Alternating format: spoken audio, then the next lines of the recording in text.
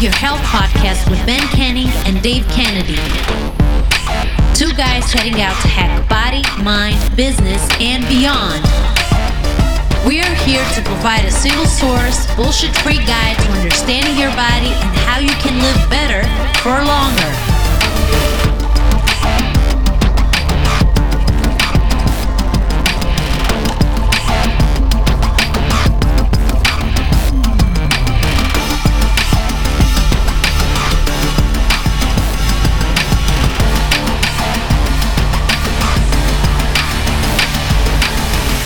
Yo, welcome back.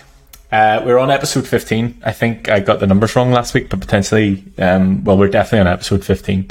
And I feel like it's been a minute since it's just been me and you. Everybody's been invading our space, I think. I know. We need to catch up. So what's going on? Well, there was definitely too much of Chris last time, so we need to make sure that doesn't happen for another couple of years. Some people have requested a second Chris episode. No, that's not happening. Not for at least another 2 years or so. I thought it was a good podcast. No, things are going great. Just getting ready for Thanksgiving over here in the States. So I got some turkeys I'm going to be smoking, and some ham, and getting all the good stuff. And obviously a good conversation there is, and I'm going to stay within my calories. I'm just going to eat a lot more meats than I am all the other junk that's out there, and stick to it. So again, things are going great on my end, man. Can't complain. Training's really good. I just started my new training program. How is it? It's good.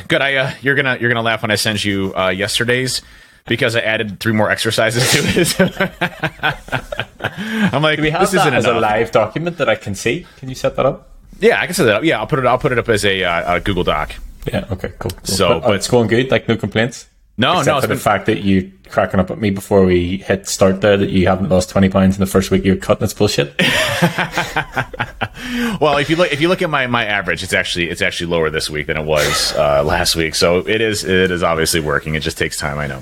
I can't believe I haven't dropped 20 pounds in a week, but it hasn't even total been, bullshit. It's only been 5 days. Yeah, that's a lot of time, man. That's a lot of time. I should have a visible 6-pack. I should look like Arnold. I don't know why this The whole isn't working. thing's bullshit. It's not working. No, training's good though. Definitely strong. Good. How about you? What's up with you, man? All is good here.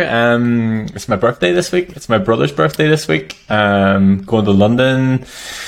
All is good. Like, I don't have any complaints. I've had some really cool conversations with some really cool people. And one thing that I'll point out, that a couple of people have said that, I get down to the, like, right, what's the goal? And 2 people this week have said to me, well, I want to look good naked. And I'm like, fuck yeah. Like, that is everybody's goal, but nobody's willing to just be so open and admit it. So, all's good here. I mean, plenty going on in terms of clients, the group, everything. Like, I have absolutely zero complaints. Everything's good.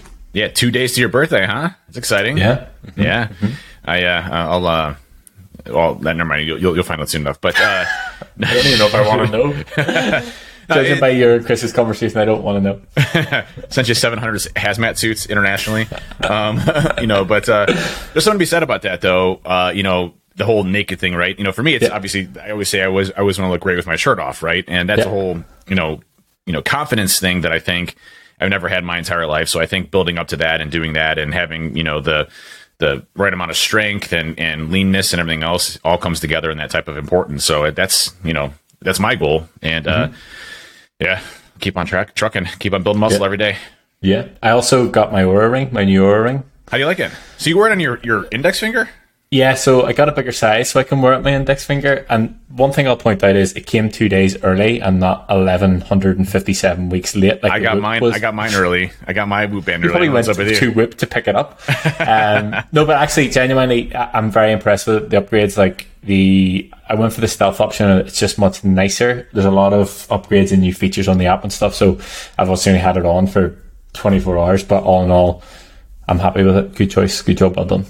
Yeah, the thing that I would love to try an Oura, to get rid of the little band you have here, but the only issue I have is, like, I like the always on charging that you get with Whoop. So, it's like always charging. And the second piece is that I would like to see my workout activity as I'm doing my weights, and if I'm lifting weights, I got to take it off. So those are my only 2 stipulations on it.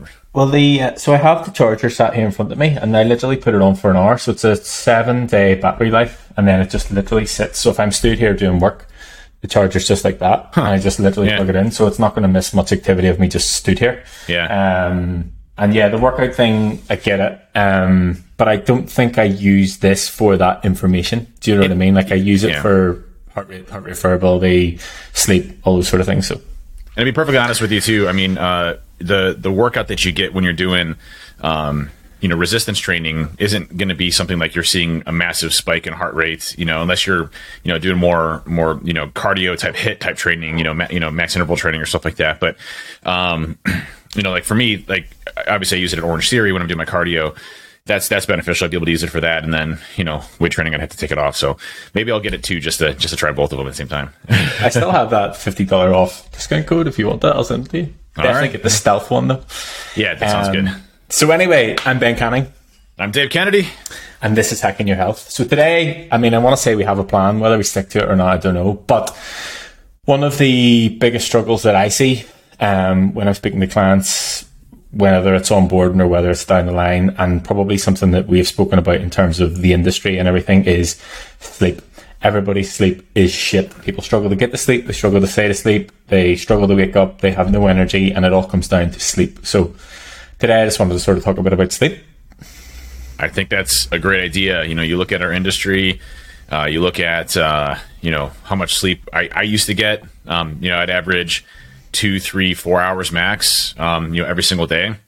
And, what's interesting is I never realized how important sleep was to me, especially from a recovery perspective, my well-being, my health, my mental clarity. I mean, it all is tied together.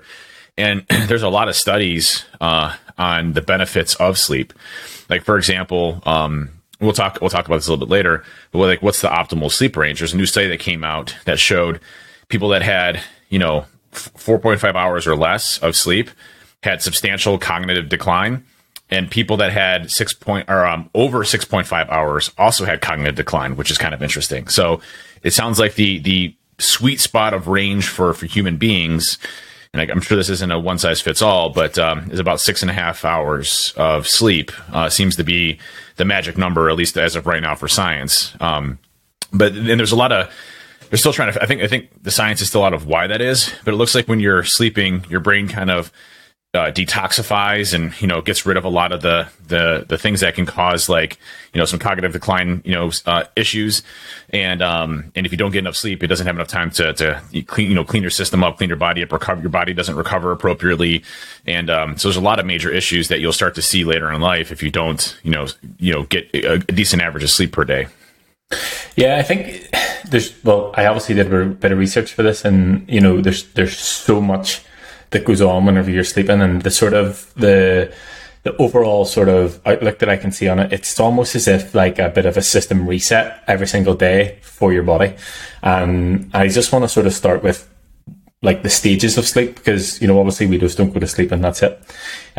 So your sleep can be categorized into two sort of main sections: non-rapid eye movement and rapid eye movement. The non-rapid eye movement can then be further subcategorized into, I think they just label them levels 1 to 4. Like, it's not in any way exciting or any exciting names. And it just literally goes awake to light sleep, and then 3 and 4 are deep sleep. And obviously the sort of deeper you get into it, the more of the effects that you're getting from it. And then you move into the rapid eye movement sleep. Whenever I was doing the research earlier on, a lot of the things that it was talking about was the sleep cycle. So it's not just that you're in the non-REM sleep and the REM sleep. Your sleep cycles in 90-minute cycles. And the interesting thing that I actually found out was that it's not always the same ratio of each. So in the sort of first half of the night, you get more of the sort of levels 3 and 4 of your non-rapid eye movement sleep. And then in the second half of your sleeping night, you get more rapid eye movement sleep in terms of the ratio. So I find it interesting that, okay, it's the 90-minute cycles, but also you get more of a ratio of each depending on how many of those cycles you get. Which sort of leads me back to, if you're saying, 6.5 hours, obviously that's 4 90-minute cycles and a bit. So I guess, if you sort of base it on that, it makes a lot of sense. But yeah, in terms of sort of what happens as you move through those, and if you think about it, like while you're actually sleeping, it makes a lot of sense. So sort of going through the non-REM sleep in terms of level 1 to level 4, you're going to see, your heart rate slow down, your body temperature should decline, which I think is a good point that we'll touch on. I guess we'll talk about Andrew Huberman in that section. And we start to see your brain waves and your brain activity actually slow down.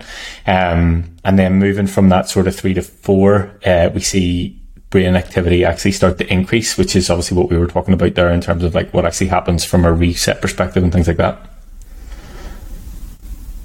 I was on mute. I think when you look at sleep as a whole, there's a lot of things we can do to optimize our sleep. Now, obviously, there's sleep disorders. There are people that have struggled with sleeping. So, that is something that I think would be out of the spectrum of realm of what we should be discussing, obviously, from like a medical perspective. If you have sleep disorders, things like that, there are things that you can try to take to help you get to sleep. But ultimately, at the end of the day, I would heavily recommend, speaking with your doctor, to get appropriate sleep. What we're talking about here is, making a conscious decision to sleep appropriately and get enough sleep throughout the day. And that's a struggle for me too. There are days where, I might go play video games until midnight and I have to wake up at 6 o'clock in the morning to get a workout in, right? And I recognize those days. I'm like, okay, I'm going to get, real shit sleep today. And it's just going to be a bad day, but I don't try to make that a habit at all. My habit is trying to get at least 6 hours of sleep at a very bare minimum, but mostly in the 7 to 7.5 hour range is typically where I've been at. I'll probably cut that down to 6.5 and see how I adjust to that based on the research. Because of science. Damn science always messing my sleep. One thing that I will say is, like, in full disclosure, like, my sleep is shit, like, really, really bad. And it's not something that I ever have struggled with, but within the sort of past maybe year or so, it's something I've really started to focus on, and it hasn't been good. Whether it's the amount or whether it's the quality, it just hasn't been good. And it's something that I have actually really actively tried to improve. So I sort of want to give a couple of, we can do this later on, that of actionable tips in terms of like how to actually improve it without even looking at, the supplements or things to take, like things that you can, actionable tips to go and do to help improve sleep. Yeah, I agree. There's some things that I've done too as well to help optimize my sleep. And it's not necessarily from a supplement perspective. I found that, first of all, I'm a cold baby, and Ben knows this. I am a little baby when it comes to cold. Like, literally, I hate cold everything. I live in Ohio, which makes no sense whatsoever. It's like literally 32 degrees outside right now. It's going to snow later. But anyways, for me, like, I understand the benefits of cold showers. I will not take cold showers. Even though I'm here to optimize my life and optimize myself, I will not take cold showers. And okay, so this is actually a good point. So yeah. It was the Huberman's Lab podcast, I think. And he said about this, okay, so the idea of getting to sleep, you want your body temperature to be lower. And I actually looked it up earlier on. You want it to be between 2 and 3 degrees Fahrenheit. I had to actually do the conversion for you. In terms of your body, like your core temperature lower to actually get to sleep. And my initial thought would that be, okay, if I'm too warm, I'll go and have a cold shower and that will cool me down and I'll get to go to sleep. But the study actually shows, and what Andrew Huberman says is, if you have a really warm shower or a really, really hot bath, what that does is it heats up your core, and then your body tries to dump the heat. So your body will dump the heat through the palms of your hands, the soles of your feet, and your forehead. And then that lowers your core temperature a lot quicker. Do you know why it's your forehead, your palms, and your feet? Do you know why? Well, those three things? I do. I listen to the podcast. You should have the podcast. But what's interesting about that is there's a lot of new research out right now around optimizing performance, and there's 3 spots in our bodies that don't have hair. The palms of our hands, the bottoms of our feet, and the tops of our foreheads are the 3 areas that literally don't have any capacity to grow hair. And so those are where we actually dump the majority of our heat from. So if you're trying to cool yourself down really quickly and you're overheating, applying cold to the palms of your hands to the bottom of your feet and the top of your forehead will drastically cool you down faster than anything else. You always hear, put it on your head. Well, it's actually your forehead that is, in different areas. And they're coming out with a new product called the Cool Mitt, which they did a lot of scientific research off of, I think it was out of Stanford, and they showed that when you put your hands in a cooling type of solution, not freezing but cooling, that you during workouts, like for example, if I just did one major set and I put my hands in a cooling environment, it would also increase your performance substantially, like 50%. It was a major difference in performance. And it makes sense because, when we're burning on our muscles, it's actually increasing the temperature of our muscles and overheating, our muscles to where they become fatigued or exhausted. And so by cooling them down, you're giving your muscles a better opportunity to be able to perform in some way, shape, or form. It's the same thing for when you're trying to cool yourself down at night. I ended up investing in, it's called the Coolie system, the Uller, the Chili Uller is what I have. The Chili Pad Uller is what I have, and it's UV light and water, and it's a pad that goes over your bed, and I keep it on the lowest temperature possible. And when you first get into bed, it's a little bit chilly. It's not terrible, but you have your blankets over the top of you, so you feel like you're still kind of warm, but it drops your body temperature down substantially and keeps that body temperature all night. And what's a really cool feature with that is it's smartphone connected, is you can set a wake up time. So I'll set a wake up time of, let's just say if I'm waking up at 7 a.m., I set it for 6 a.m., which starts to gradually increase the temperature, which gets my body ready to go and for me to wake up literally at 7 o'clock, and I feel refreshed just like that. And I've noticed by calculating, my recovery on Whoop, I've had a much better recovery almost every single night. I've incorporated that into it, and I've also had a much deeper sleep by doing that as well. So that's really helped me out on the sleep aspect of things and really made a big difference for me. That's cool. Like, I didn't know it had that feature in terms of waking you up like that. That's super cool. For me, I absolutely love the cold. Like, whenever you get into bed, cold duvet, cold pillow, window open, everything's cold. And I think the sort of point to note about that is, obviously, if you go through the night and your body starts to heat up, wake up in the middle of the night, leg out the side of the duvet. Obviously, that's the sole of your feet that you're trying to sort of dump the heat. So it all makes sense if you think about actually what's going on. One of the points that I wanted to note was actually about the temperature of the room. And again, as an optimal, they say that you want to have your bedroom temperature at 65 degrees Fahrenheit. So that is enough for you to sort of lower your natural body temperature and get over to sleep and stay asleep. Temperature of the room is one aspect in terms of what you can do to improve the quantity and the quality of your sleep. Yeah, I think the general estimated range of what is the ideal temperature is between 60 degrees and 67, I think was the temperature. But I think everybody's kind of set on the 62, 63 degree range. It seems to be kind of the sweet spot for a lot of people. So lowering the temperature at night and keeping your body at a lower temperature helps recovery, helps your body recover faster, helps you sleep better. There's a lot of perks to that versus keeping it warm. And that's actually the exact opposite of what I used to do. I was a freeze baby. So I literally would turn my heated blanket on in the summertime. I'd have, 3 layers of sheets up, and I'd have it completely covered over my head. I'm just the type of person that loves to be warm. And so I've switched that routine quite a bit. I still will not take cold showers after those things. But I will. You did for 3 days. I tried for 3 days and I can't do it anymore. I gave up on it. There's a lot of things I'll do. Cold showers, just screw them where they came from. They're awful. There is actually something, I think I took a screenshot of it. I saw on an Instagram ad or something, and it's in relation to what you're saying about the sort of cool pads in the recovery. I'll send it to you once we finish up here, but that sort of playing about or being able to play about with temperature in terms of what you actually need. Obviously you do it from a sauna perspective and things like that. So there's so many different things you can do just simply from controlling your own temperature. Yeah, I do a sauna every night. At least I try to do it every night. I do it at least 4 times a week. I just did it yesterday. I had to cut it short because I forgot I was supposed to be at a location at 7 o'clock. So I'm in my sauna at 7:15. I get a text message from a buddy hey, where are you at? Aren't you supposed to be here with your kid? And I'm like, crap. So I had to get out of the sauna early. I only got 15 minutes in versus 30. But I need to clear my schedule up a little bit more. But saunas for me have been a really good one. There are actual cheap saunas that you can get online. I think they range from $200 to $300. And I know that's not cheap in comparison. That's a lot of money to spend on something. But they're basically pop-up saunas that are these little domes basically that you can fit in a very small location. And I have one of those, and I also ended up investing in a pretty big sauna for my gym. And the portable saunas were fantastic. They're infrared saunas. Like I said, you can pop them up. It takes about 20 minutes to heat up. You get in there for a half hour, do that 3 or 4 times a day. Has some major benefits on testosterone production. Human growth hormone production is through the roof. So your recovery ends up being a lot better.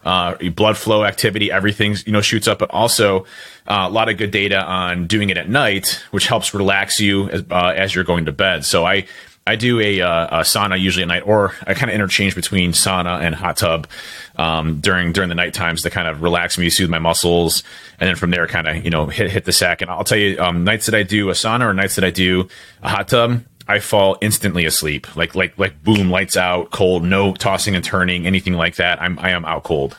Yeah, and since it's funny you mentioned that, like.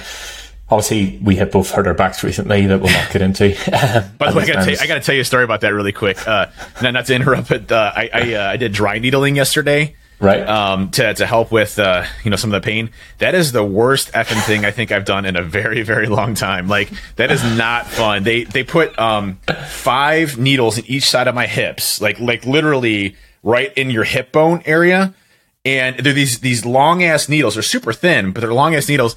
And I actually screamed. I was like, "Ha!" And everybody starts laughing over the side of there because she's like, "Yep, I got a good spot there." I'm like, "Okay, ha!" It was like it hurt so bad. And then I had to flip around. So they did that for 10 minutes, and they put these electrodes on me to pulsate the muscles and kind of release the pressure from the muscles. And then they did it on my back, and I was doing so good. So I got to like the 7th or 8th needle. And then the 9th one, I'm like, ha! So it was not a good experience for me. But I will tell you, before, if I was laying flat on my stomach and I lifted my left leg was substantially weaker than my right. After I finished with it, my left leg substantially was just as strong as my right leg. So, it did release a lot of the pressure and the tension within the muscles. The muscles were much more relaxed versus being super tight. So I'm like 95% recovered from that, thank God. But I'm kind of taking it easy still. But by taking it easy, I'm going to be hitting legs today. I did back yesterday, which she's like, make sure you don't do back. I'm like, got it. I went home like literally 30 minutes later and did back. And so it's not me, the only one that you do the opposite of what you're asked. You're like, okay. I have a problem with authority. Ben. So anyway, so obviously, as I said, hurt our backs, whatever. But one thing that I started to do was I was getting a hot bath, just to sort of try and relax it, ease the pain and whatever else. And I noticed the same thing. Like, as soon as I got into bed, I was asleep, and I was like, okay, right, well, this can be a thing. Like, I struggle with sleep. If I need to get a bath before I go to bed, then absolutely. So again, a pretty easy tip. Doesn't cost you anything. Get a warm bath before you go to bed. Definitely will help you sleep. But yeah, I noticed a vast improvement in terms of my sleep. Like you said, asleep right away, asleep for longer, better quality of sleep and things like that. One thing I actually came across as well whenever I was reading earlier on was about what you should do if you can't get the sleep. And this is something that I sucked at because I would just lie in bed and think about everything and just lie there and not sleep, or think about every single way that I can get to sleep. And what they sort of suggest is, if you can't get to sleep after like 20-25 minutes, or if you wake up in the middle of the night and can't get to sleep again for 20-25 minutes, they say to get up and go and do something else, because your brain has this thing where it will it associates different things with different things. So if you get to the stage where your bed is a place that you're restless and you can't sleep, your brain will then begin to associate that with it. So if you're going to bed and you're scrolling on your phone or whatever it is that you're doing that you can't sleep, then that's what your mind will think whenever you go to that. So if you can take yourself out of the situation, go and do something else to tire you out, and then whenever you're tired again, come back to bed and actually go to sleep then, and sort of try and rewire yourself to think, okay, right, well, this is where I go to sleep. This is what this is for. Yeah, it's amazing the different types of things you can do to kind of hack your sleep to get better at it. Right now, again, I'm not talking sleep disorders where, you have major issues and, you're on a CPAP or whatever, those things obviously need to be diagnosed by a doctor, but there are definitely things that you can do to improve sleep. So, getting into the supplements discussion, which I think is important, there's a lot of supplements out there, and one of the default ones that everybody goes to is melatonin. And I am so against melatonin in every way, shape, or form. In very small capacities and not used very often, it's fine. But long-term use of melatonin is not good for you. It's not good for your sleep. There's studies in mice right now that they're converting into humans where mice had a substantially deep in mice when they pumped melatonin into them, had their testicles shrink by 70%. I don't want that happening to me personally. So and again, that may not correlate directly into humans. A lot of things in mice happen in humans, but a lot of things that happen in mice don't happen in humans. So, a lot of these medical studies are very difficult to come through because there are a lot of variations that occur in human life. So to get real true controlled studies becomes really difficult. But melatonin is not great. Your body produces a very small amount of melatonin per day. I think it's like 2 milligrams or 2 grams a day is what your body produces from a melatonin perspective. And some of these folks are taking 5, 10, 15, 20 milligrams or grams of I think it's milligrams of melatonin. So keep an eye on melatonin usage and dependency on melatonin usage for sleep. It can have some major impact on you long term. And I noticed this with me is I used to take this stuff that was called Alpha Lion Sleep. It was like the Alpha Lion Sleep brand of it, and this for me worked very well at first. I started taking it, and it has some combinations of magnesium, which is fantastic for sleep. By the way, we'll talk about that. It has like a bunch of other things in it, but it has a lot of melatonin. And so, I started taking that, and then eventually I started noticing I'd get restless sleep after a few weeks of using it, consistently as things were going along. As soon as I cut it out, it took a couple of days to kind of wean off of it, started getting back to normal sleep again. So, be very careful with melatonin. It's one of those things that's being kind of touted as like a sleep aid, but long-term usage of it, definitely not something I would recommend. Yeah, I actually had, again, no experience because I never struggled to sleep. I had no experience with melatonin up till probably about this time last year. And I find that there was a very fine line with me of it, like to the point that, so I just went by whatever the dropper was. I think it was 3 milligrams. If I took a full one, I woke up like I had a fucking hangover. Like I was absolutely useless. Half one was just about exactly where I needed to be, and I got a decent night's sleep. But again, after a bit more research and Andrew Huberman, of course, sort of pulling back from it and actually finding other ways to improve sleep that aren't necessarily supplement based, and like just things that you can do day to day to sort of manage your sleep if you think about your sort of body in that sort of 24-hour cycle, without even having to look at supplements. But yeah, melatonin I have taken out. I do use other sleep supplements, but no longer melatonin. Yeah, so my protocol at night, I switched around a little bit. Surprise. But I do, so I take the Animal Pack PM, so the Animal Pack PAK PM, it's infused with essential amino acids that are slower digesting, so you have, ample ways to build muscle as you're sleeping at night. But it also has L-theanine, and when you combine L-theanine and GABA, there's a research paper that was released out of the Taylor Francis Online Medical Studies, which shows GABA and L-theanine mixed together allows you to sleep faster and improves REM sleep substantially. So those two combinations of GABA, which GABA is basically an inhibitor for neurotransmitters that GABA basically favors for sleep. And so you're basically telling your body, hey, go to sleep. It relaxes. It's calming. No long-term side effects. Those types of things. So, the two things that I would heavily recommend if you just decide to take 2 supplements would be L-theanine and GABA together, about 30 minutes before you go to bed at night. It's substantially better for you. I have a lot more restful sleep with it. I also take magnesium L-threonate, and that is it bypasses what's called the blood-brain barrier, which probably sounds horrible, but your body uses magnesium to transmit. It also has calming effects. Magnesium is absolutely fantastic for your body. It's also been shown to help calmness of your brain as well as soothing. And then I use apigenin as well. I use the Swanson brand for that. There's a study on apigenin on sleep.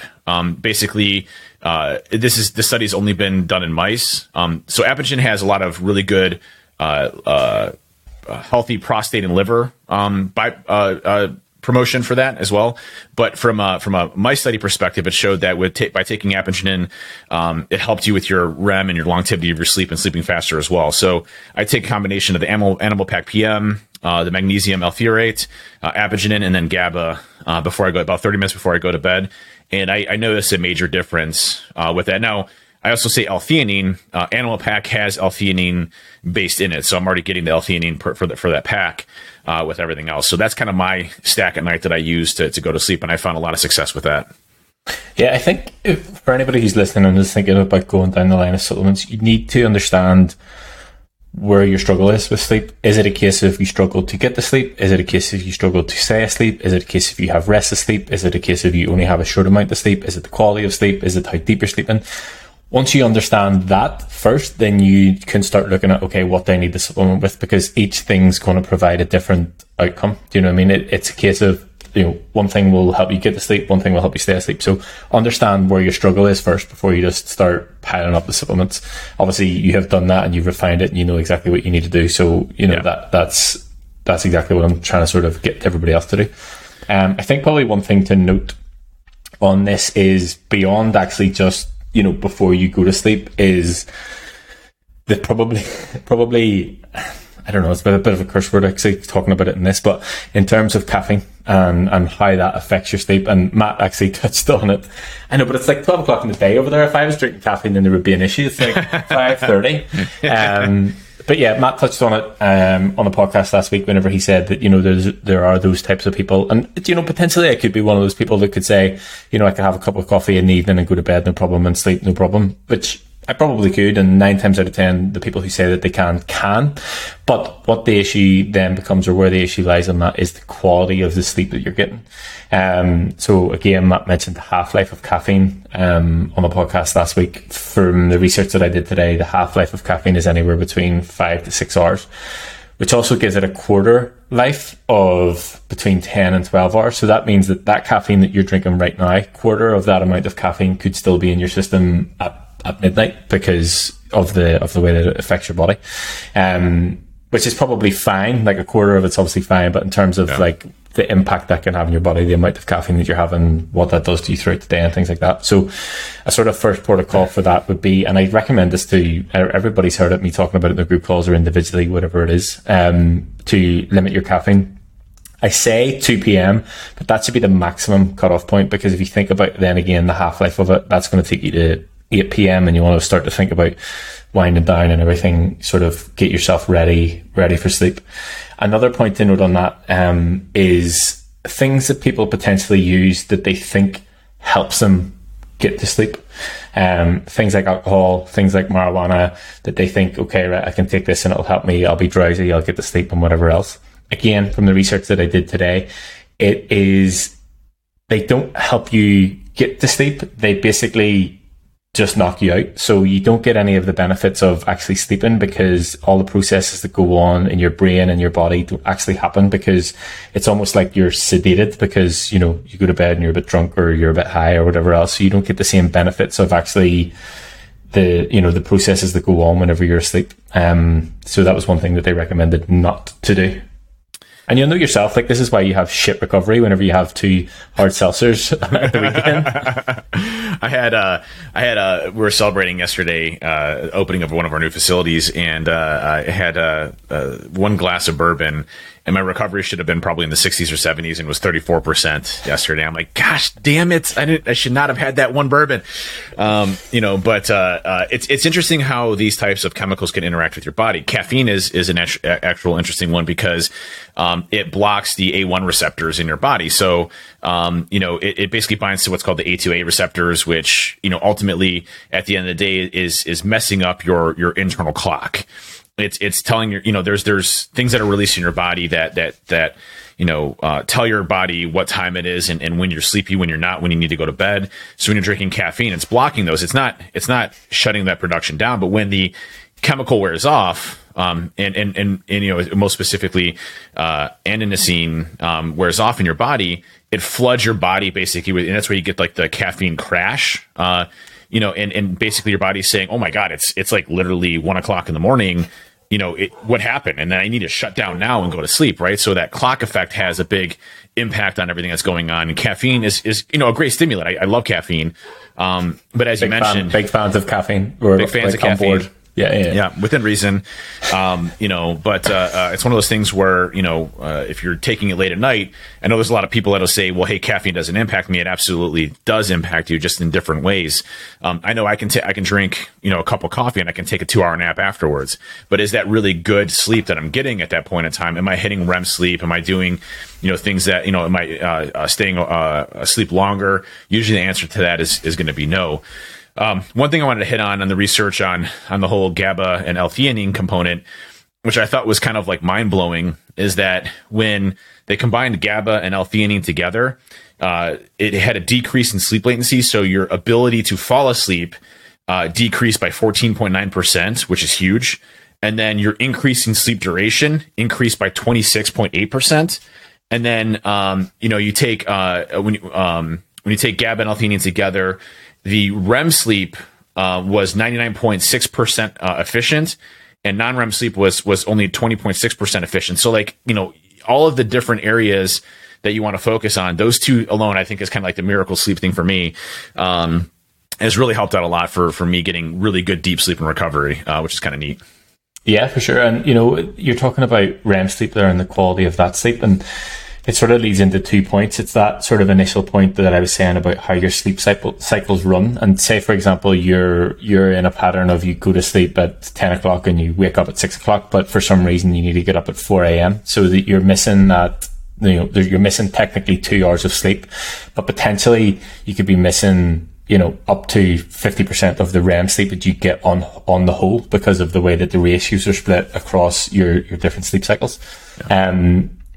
Just to touch on the REM sleep, what it actually does is, again, from the research that I did earlier on, it's what sort of gives you that mental and emotional restoration, for want of a better phrase. So if you've ever had a fucking shit show or had an issue or a problem or whatever it is, and people say sleep on it, that's technically what you're doing to sort of allow your body to calibrate in terms of process the information or whatever it needs to do to sort of bring you back down to a level of understanding or, whatever you need to do to solve or deal with the problem.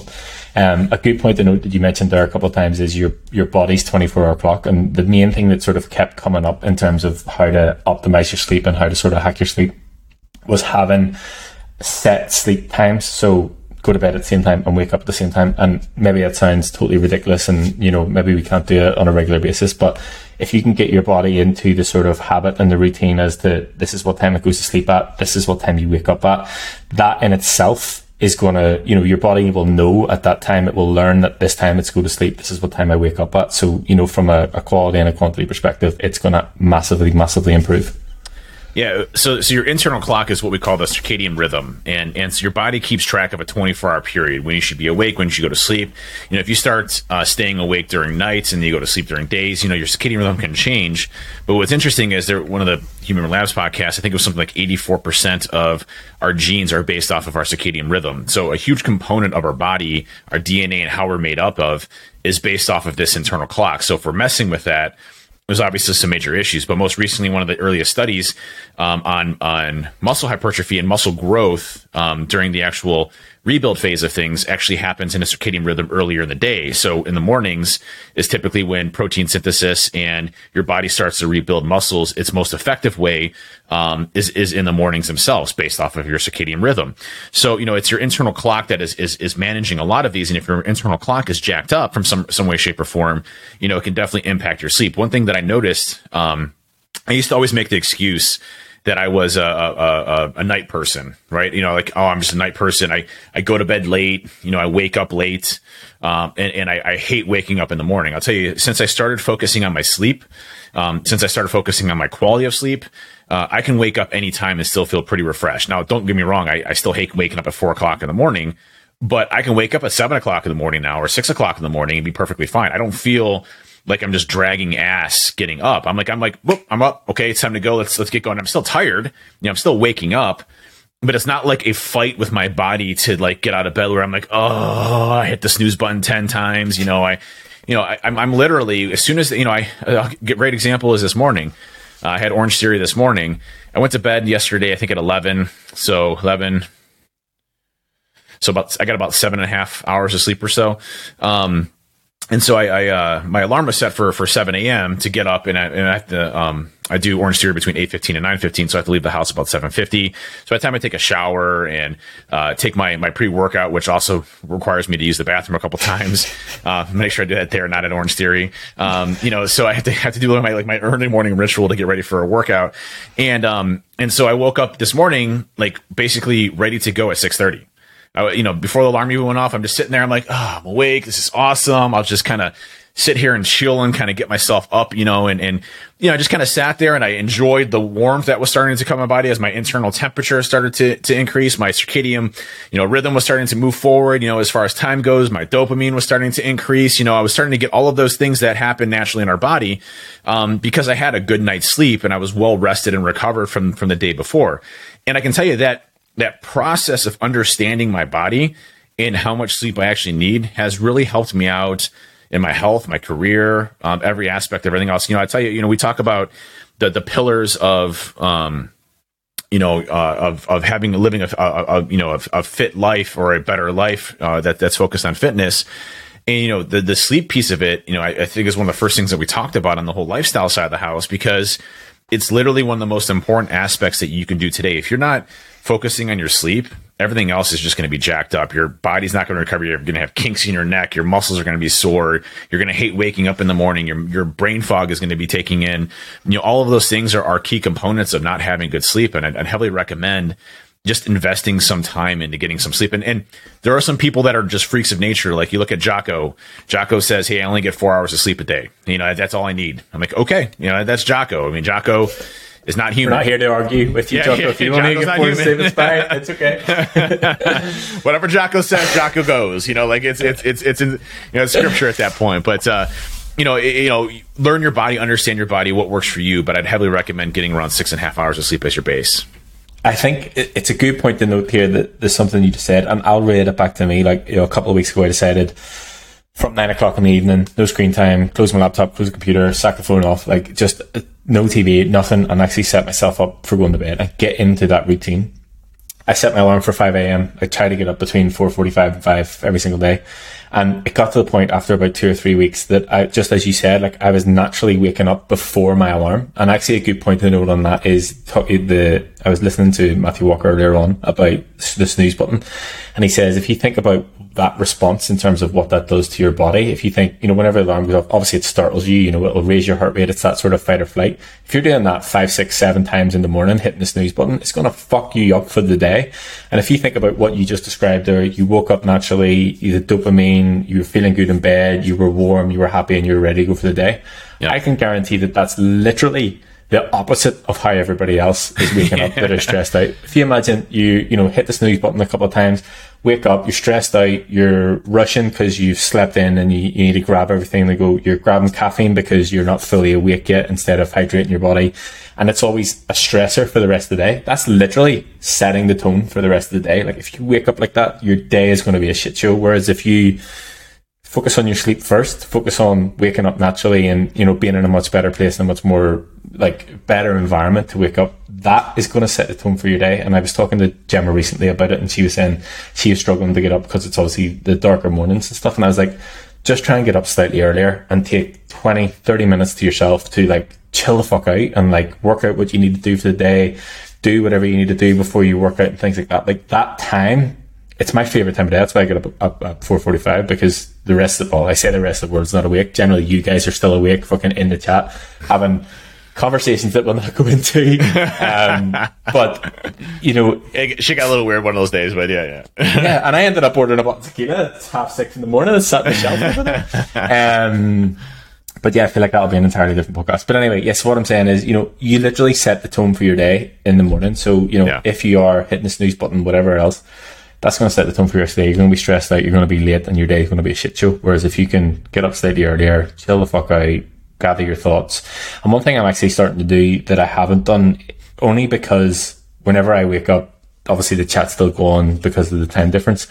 One thing I'm going to start doing is not use my phone for the first hour, because there's a lot of studies in terms of that time from whenever you wake up, your body actually processing what went on whenever you're sleeping and things like that. You're losing a lot of that whenever you get into social media and whatever else you're looking at on your phone. So that's one goal I'm going to set myself from now. Yeah, I have a tough time with that. I still use my phone at night, but I turn on the dark light mode. I have it automatically set to where once it hits 7 or 8 p.m., it automatically dims and removes the white light. That's one of the biggest things. I have one of these mood lamps you told me about where it just, kicks me up in the morning.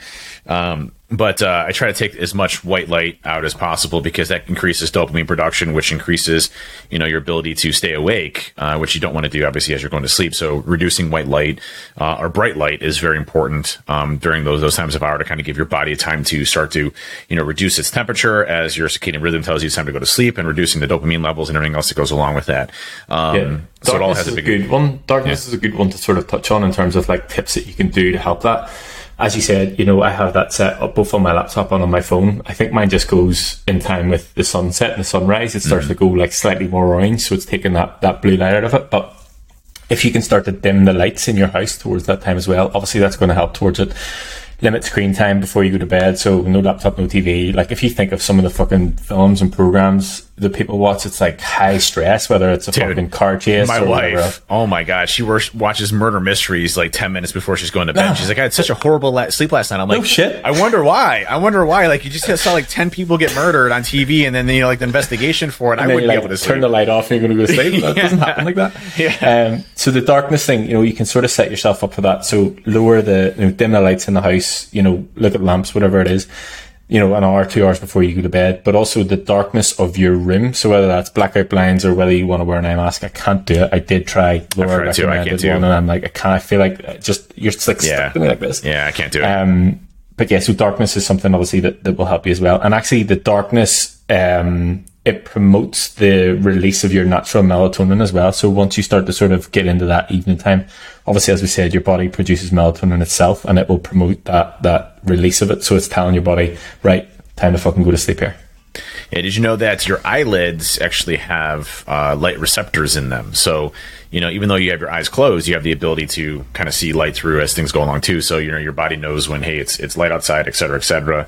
So it's interesting that, keeping a dark room is really important. There's two annoyances that I have. Like, for example, the Whoop band, the charger for the Whoop, I need to move to my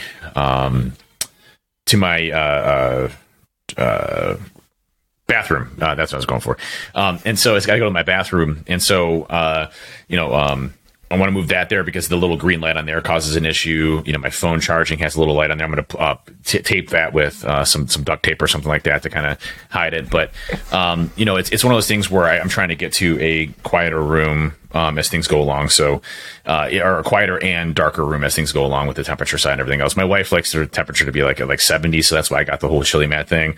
If you have the ability to, you lower the temperature down, you probably don't need one of those chili mats or things like that. But it's just one of those things where you try to make a little bit increments, make things a little bit better, a little bit easier for you. It's just those 1%. I mean, it's like you said, it's just one, it's 1% improvements. Like whether it's, get rid of the light, like you said, on Whip or whatever it is, like it's all going to benefit you longer term. I would like to get to the point that I don't have my phone in my room, like charging in a different room, but I just don't think I'm there yet. I think like it takes a special sort of person to have that, like your phone's in a different room, and I don't know what that says about me or other people, but I'm not at the point where I can leave it in a different room. I'm not either. There's no way. I'm just gonna say it's never gonna happen. Nope, it's not gonna happen. Nope, fuck that idea. Like cold showers, not happening. Sorry, I'm not gonna have a cold shower. My phone's staying in my room, and that's it. Right. That's it. That is the story. And I'm gonna lift on days where my doctor tells me not to lift. So I got the three things going for me here. For me, running multiple businesses and things like that, there are times where something critical may happen at 2:00 in the morning that I need to be there. So I it's only happened like 4 times in my life where I've really needed to be in that type of situation. But at those times, much necessary to be there. So I keep the phone away, and I try not to spend a lot of time on it. If I'm sitting there, but at the same time, it's not one of those things where I'll be removing it anytime soon. I can't bite that bullet. Sorry. Okay, right. I get good sleep though, so I'm okay with it. Yes, true. You're not. Yeah. Okay, fair enough. Yeah, I think another point to note is one thing I was looking at a study with rats and how they were looking at how you can improve your memory from sleep. So they talk about getting sleep before you learn something or whatever it is. And what that does is sort of sets the tone in terms of like, it allows your brain to absorb the information. So go to sleep beforehand. I always find that I'm more productive, or I just function better in the moment. So if I have to learn something, write something, read something, that's why I always try and get everybody's check-ins done first thing, because I'm the best version of myself. Whereas if I get to the afternoon, I'm like stuck to the desk like this. So yeah, they basically talk about that, and they talk about the two sides of what your memory's actually doing in there. So throughout the day, what is your hippocampus is, they sort of refer to it as your information inbox. So it's what's taking all the information in throughout the day. I think about the best way that I can sort of describe this is, if you imagine it like a USB stick, like just gathering all the memory. And then if you think about whenever you're asleep, your cortex part of your brain is where that's sort of like, if you imagine that's your hard drive. So there's like what they call I guess it's like a file transfer of, the information that you're taking in throughout the day, transfer the file over the cortex, and it's like in the hard drive, like locked into your memory. I like that analogy. Look at that. I mean, I'm really impressed there, man. You're like making the computer analogies. I know the audience. It's fine. I get it. That was good. That was really good. Learn something new every day. And I actually understood that, so that was good. I don't know the last time I actually had a USB stick, but whatever. Yeah, hey, I got one right here just in case. You never know when you need one. When you need one, you need one. So yeah. It's interesting how our bodies work on everything, right? They are literally one big, massive chemical machine. And optimizing your chemicals, optimizing your body, optimizing your sleep, all of those things are key things for us to be able to function appropriately as we go along in our day to day. And one day of horrible sleep is not going to kill you. But, over time, your body will start to wear down if you're not getting the appropriate sleep to do what you're doing. And, you start getting into rituals, and this is just how I feel, and this is just who I am. And you start feeling like shit the rest of your life. Well, there's probably a reason for that, right? Not taking care of yourself, not taking care of your sleep, not taking care of your nutrition, not taking care of your fitness. Our bodies are designed to be put under stress. Our bodies are designed to build muscle, when we need them. Our bodies are designed to do physical activity. Our bodies react very well to that. Longevity of cardiovascular health and everything else comes along with fitness and training. So, again, I'm not saying I was talking to, there's a group of us that meet once a month. It's a group called Vistage. I think I've mentioned on the podcast a few times, but it's a bunch of CEOs that get together, and we meet once a month just to kind of talk about our businesses and how we're doing and ways that we can improve and get better, challenges that we have that maybe others have gone through. So more of a peer group of just understanding, hey, this is how we run businesses. What can we do to get better? Is it like the client group, just that we have? It's just like, yeah, very much so. For business? Yeah, 100%. Yep, 100%. So, okay. We have the client group. It's obviously from a fitness mindset perspective and community, right? Very similar thing on the CEO side of the house, right? Like-minded individuals, same type of mission, really trying to improve themselves or improve their companies. And I was talking to a couple of the guys yesterday, and I've been obviously getting everybody on the whole fitness kick. So all of their, objectives for 2021 was to get fit. So I think like half of them bought tonals and, like all this other stuff. And one of the guys, Dusty, was like, he's like, oh man, I'm doing so good. He's like, I'm working out 3 times a week and I feel great. I'm like, dude, that's so awesome. He's like, yeah, I'm just trying to be Dave or whatever. And I'm like, that's great, man. And he's like, so what's your workout regimen looking like nowadays? And I was like, well, I do Orange Theory 3 times a week. I lift 6 days a week. I get 12,000 steps, and I cheat and probably do, an extra lift, for muscles, here and there just for fun. And he's like, damn it, Dave. He's like, now I just feel like shit. I'm like, no, like, don't compare yourself to me. Do not compare yourself to me. Like, that's just me. That's where I've gone to. But 3 times a week is fantastic, right? So, you need to look at it from yourself. If you're getting 3 hours of sleep and 6.5 hours isn't something that's accomplishable for you, then try to get 4 hours or 5 hours, improve just a little bit and see how your body reacts to it, and start to kind of push yourself forward a little bit and see how you feel. And it's not going to be immediate. It's not going to be like, hey, one day I got 6.5 hours of sleep, it should fix all my ailments, but over time, if you do this for, let's just say, a month, you should start to notice a difference in quality, sleep, everything else that's going on. Can I just point out that that's exactly what you did with because we cut your calories last Friday, and today on the call, you're like, well, I'm fucking lost weight. This is bullshit. Give it some time. It's funny. I remember when I first started training with you, Ben, and, we started going into calories. I think I was at maybe 2,400 or 2,300 calories or something like that when we started off with. And I started gaining weight. And I'm like, what the fuck is going on here? You're like, listen, It's your body taking more protein in. You're, undigested food. You're not gaining 8 pounds in a week. You're fine. Don't sweat. I'm like, no, I'm this. No. I'm like, just hang on. And then the next week, everything balanced out. And then I started losing weight, as soon as after. So I get the patience piece of it. I just, I want that 6-pack and Arnold arms and Thor arms today. So just a little impatient. I figured my 8 years. What's that? I've been waiting for 8 years. Still haven't got it. It's every day getting stronger, right? Stronger than yesterday. So, it's just incremental improvements over time, which I like that graph you posted, by the way, around, the incremental increases over time and how that kind of impacts versus not doing anything. Gains. Yes. You should talk about that.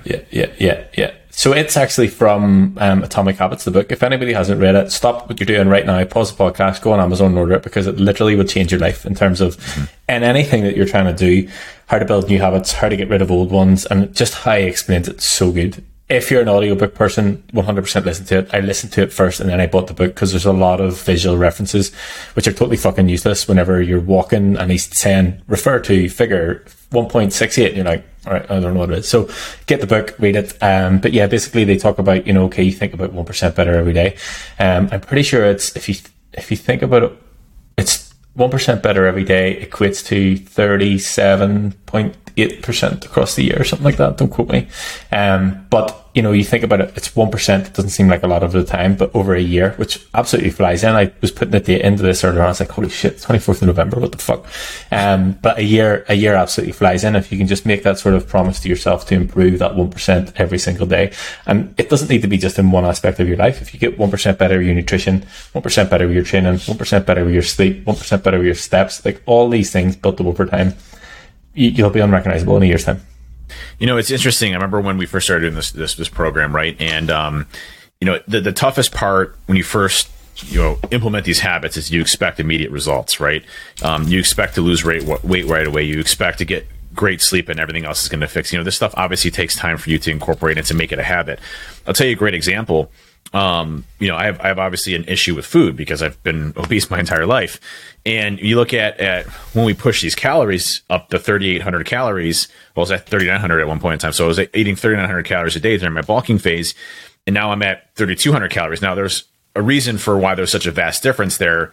One being the training program that I'm in isn't as calorie intensive, because I'm not doing power building or powerlifting as part of that. So, my total daily energy expenditure dropped to probably about 3,500, which means that, to put myself in a 200-300 calorie deficit, be around 3,300 calories. But you look at me eating 3,800 calories, I got used to eating 3,900 calories. And then to cut out 500 calories from that is it's a big deal, And so, you have to make these incremental changes of things that you would eat throughout the day and be mindful of that, because you're going to be burning, at 4 o'clock, you're going to be at 400 calories or 3,200 calories. You'd be like, oh shit, I can't eat anything for the rest of the day. And then you're starving the rest of the day, right? So, you have to understand that this stuff that you're doing is going to take time for you to perfect. It's going to take time for you to get on that path to go and do it. And it's the same thing around incremental sleep and what we're talking about in the sleep stuff. Don't do everything we said in this podcast today. Do incremental things. Just try to get some additional sleep. Keep it a little bit cooler. Go take a hot shower before you go to, half hour before you go to bed to cool you down a little bit. A heated shower to cool you down a little bit. Now, again, that doesn't make sense, but it does make sense. Those things can make a big difference in how you actually react and how your body starts to make changes for the good over time. This is stuff that, I remember looking at this is what I was going to get to is looking at my check-in photos. I think it was like a 6-month period. And I was like, Ben, man, I'm feeling fat. I haven't made any progress. I don't know what you're doing. He's like, well, first of all, look at your measurements. They're off the friggin' charts. Your biceps have grown, your quads have grown, your calves have grown, your waist has shrunk, your hips have shrunk, your shoulders have grown. And let's just take a look really quick at the before and after pictures of when you first started. And I was like, oh shit, like that's a different person, like it is a completely different person between that one month period versus that 6-month period. So, we have to be mindful that these types of changes take some time for us to get accommodated to, and it's not going to be immediate. I will say though, sleep, if you do sleep for a week or 2 weeks, you should start to notice a big difference very quickly. Those are one of the things that has an immediate impact in brain activity, your body's ability to recover, feeling good. All of those things are really important for you to focus on. Yeah, so the power of tiny gains, it's 1% better every day, is 37.78. So I was close from memory. Like, that was pretty good. Must have been getting good sleep that day. I think one thing that I would like to note, and I actually really enjoy this whenever I'm doing the check-in sheets. Like, if I'm looking at your check-in sheets open here in front of me, like this week's check-in is going to be week 60. And for me, I really fucking like that because it's a long period of time, yes, but you recognize at the start that this was going to be a long thing. Do you know what I mean? And I have people who are, up to week 80 and whatever else. So all these people that are checking with me, yes, they've worked with me a long time, but they recognize that this is what it actually takes to make change. It's not a fucking 6-week transformation. It's not fucking whatever else, booty buster, whatever. So it is something that sort of will take time, and sort of to circle it back to actionable tips for sleep, because I feel like we did cover all the points, but it was a bit all over the place. Regular time to go to bed, regular time to wake up, temperature of your room, darkness of your room, sleep routine in terms of like an hour and a half before you go to bed, hot shower, hot bath, whatever it is to sort of cool your temperature, which I know that sounds ridiculous, but it definitely works. And limit caffeine early in the afternoon are the sort of actionable points for sleep. Yep. Temperature is a big deal. And none of that's a supplement. Like I didn't even mention supplements there. Like that's a whole other avenue that we can talk about. And honestly, supplements are something that I would not recommend that you start to do from a fixed perspective. I'd fix your sleeping habits first and then try to optimize. Nail those things first. Yeah. I mean, for me, I'm always experimenting with things to try to figure out like how to maximize my body, even if it's a 0.1% differential. Hey, that's 0.1% I'm better, on that side of the house, or things that I'm doing to help out my body recover faster. So, again, don't even do the supplements until you get your sleeping habits and patterns down to pat, and then you want to optimize your sleep. Hey, start, throwing in some L-theanine and some GABA in there to see how you react to it, and if you have better sleep by tracking that. So, and tracking your sleep, by the way, we didn't discuss, but also really important. Using the Oura Band or the Oura Ring or the Whoop Band or your Garmin, using those as your kind of benchmarks of how you're getting from a sleep measuring perspective. A lot of the newer beds have HRV tracking and sleep quality tracking. They'll give you sleep scores as you're going through. So really good stuff to kind of keep an eye on to see how your body reacts to certain areas. I've actually found that I have a Sleep Number bed, and you can set the firmness. It uses air to kind of set the firmness of the bed. And I was almost always a very cushiony, like super soft type of person. And so I'd keep my number at a 30, which is super, super, super soft. What I found is that my wife was making fun of me of how low it is, and how hers is like a 70 or 80 or whatever. She likes, like, literally you want to rock on, she like sleeps on rocks is basically what my wife sleeps on from a firmness perspective. But I tried one day, I tried 60, and I noticed my sleep score shot up substantially. And so I kept it on 60 for a little while, and my body actually reacted better to more of a stiff bed than it did a soft bed. So, playing around with those things and those little variables might make a big difference in what you're doing. And just these little things can make a big difference in how you recover, how you feel, your sleep, everything else that goes along with it. So little things that make a big difference. Yeah. And I think, everything, the points that I just pointed out there, none of them cost any money. Do you know what I mean? It's a case of this is what you can do to help. You don't need to buy anything. You don't need to change anything. You just need to go and actually try manage your time slightly better and sort of work out what works best for you from a sleep perspective. So hopefully that helps, because a lot of people struggle with sleep, and it is shit, because if you don't have good sleep, the rest of your life is majorly difficult. So if you can improve that, then hopefully you can improve the quality of your life. Yep. One thing that we haven't spoken about yet, and it's been about for about 2 or 3 weeks, is fucking got merch. We've got a website for merch. Yeah. We got merch. Yeah, we just sort of dropped it. I got my merch too. I got the flag I'm going to hang up today. Very impressed with the flag. Like, the flag is really nice. Yeah, I wasn't. Whenever it was mentioned in the chat, I was like, right, I'll put this together. But mine got delivered there. I was like, yeah, I needed this. I didn't know I needed it. Yeah, but I definitely needed it. So the link is in the description. There's a discount code there for anybody who's listening. But yeah, very happy. I actually got a t-shirt delivered. Oh, my t-shirt is shipped. I haven't got it delivered yet. I got the. I got the sweatshirt from you that you had sent me for testing. I got the stickers, which I'm still waiting to put on because I haven't got a case yet for my new Mac. And then I got the shirt that should be delivered, and obviously the flag, which is en route. So I'm excited about the merch. It looks really good. I like it a lot. Yeah, cool. Good job on that. Yeah, nailed it. Well, thanks for listening. That was good. Awesome. I feel like we actually give some value instead of actually just talking fucking nonsense. Yeah, absolutely. Well, hey, check us out on our Discord, discord.gg/hackingyourhealth. Obviously, we're on Spotify, we're on Apple, we're on every possible, podcast platform. WeHack.health is our website. Check us out on social media on the WeHackHealth hashtag or the WeHackHealth Twitter account. We're always on there posting good things in the community, sharing their information. Share your experiences, share your successes, share your struggles. That's what we're here for, as one community to help one another out. And that's our mission here at Hacking Your Health Podcast, is to get information out and help you all out with what you're struggling with. So thanks so much for listening today. Appreciate it. Catch you next week. Later.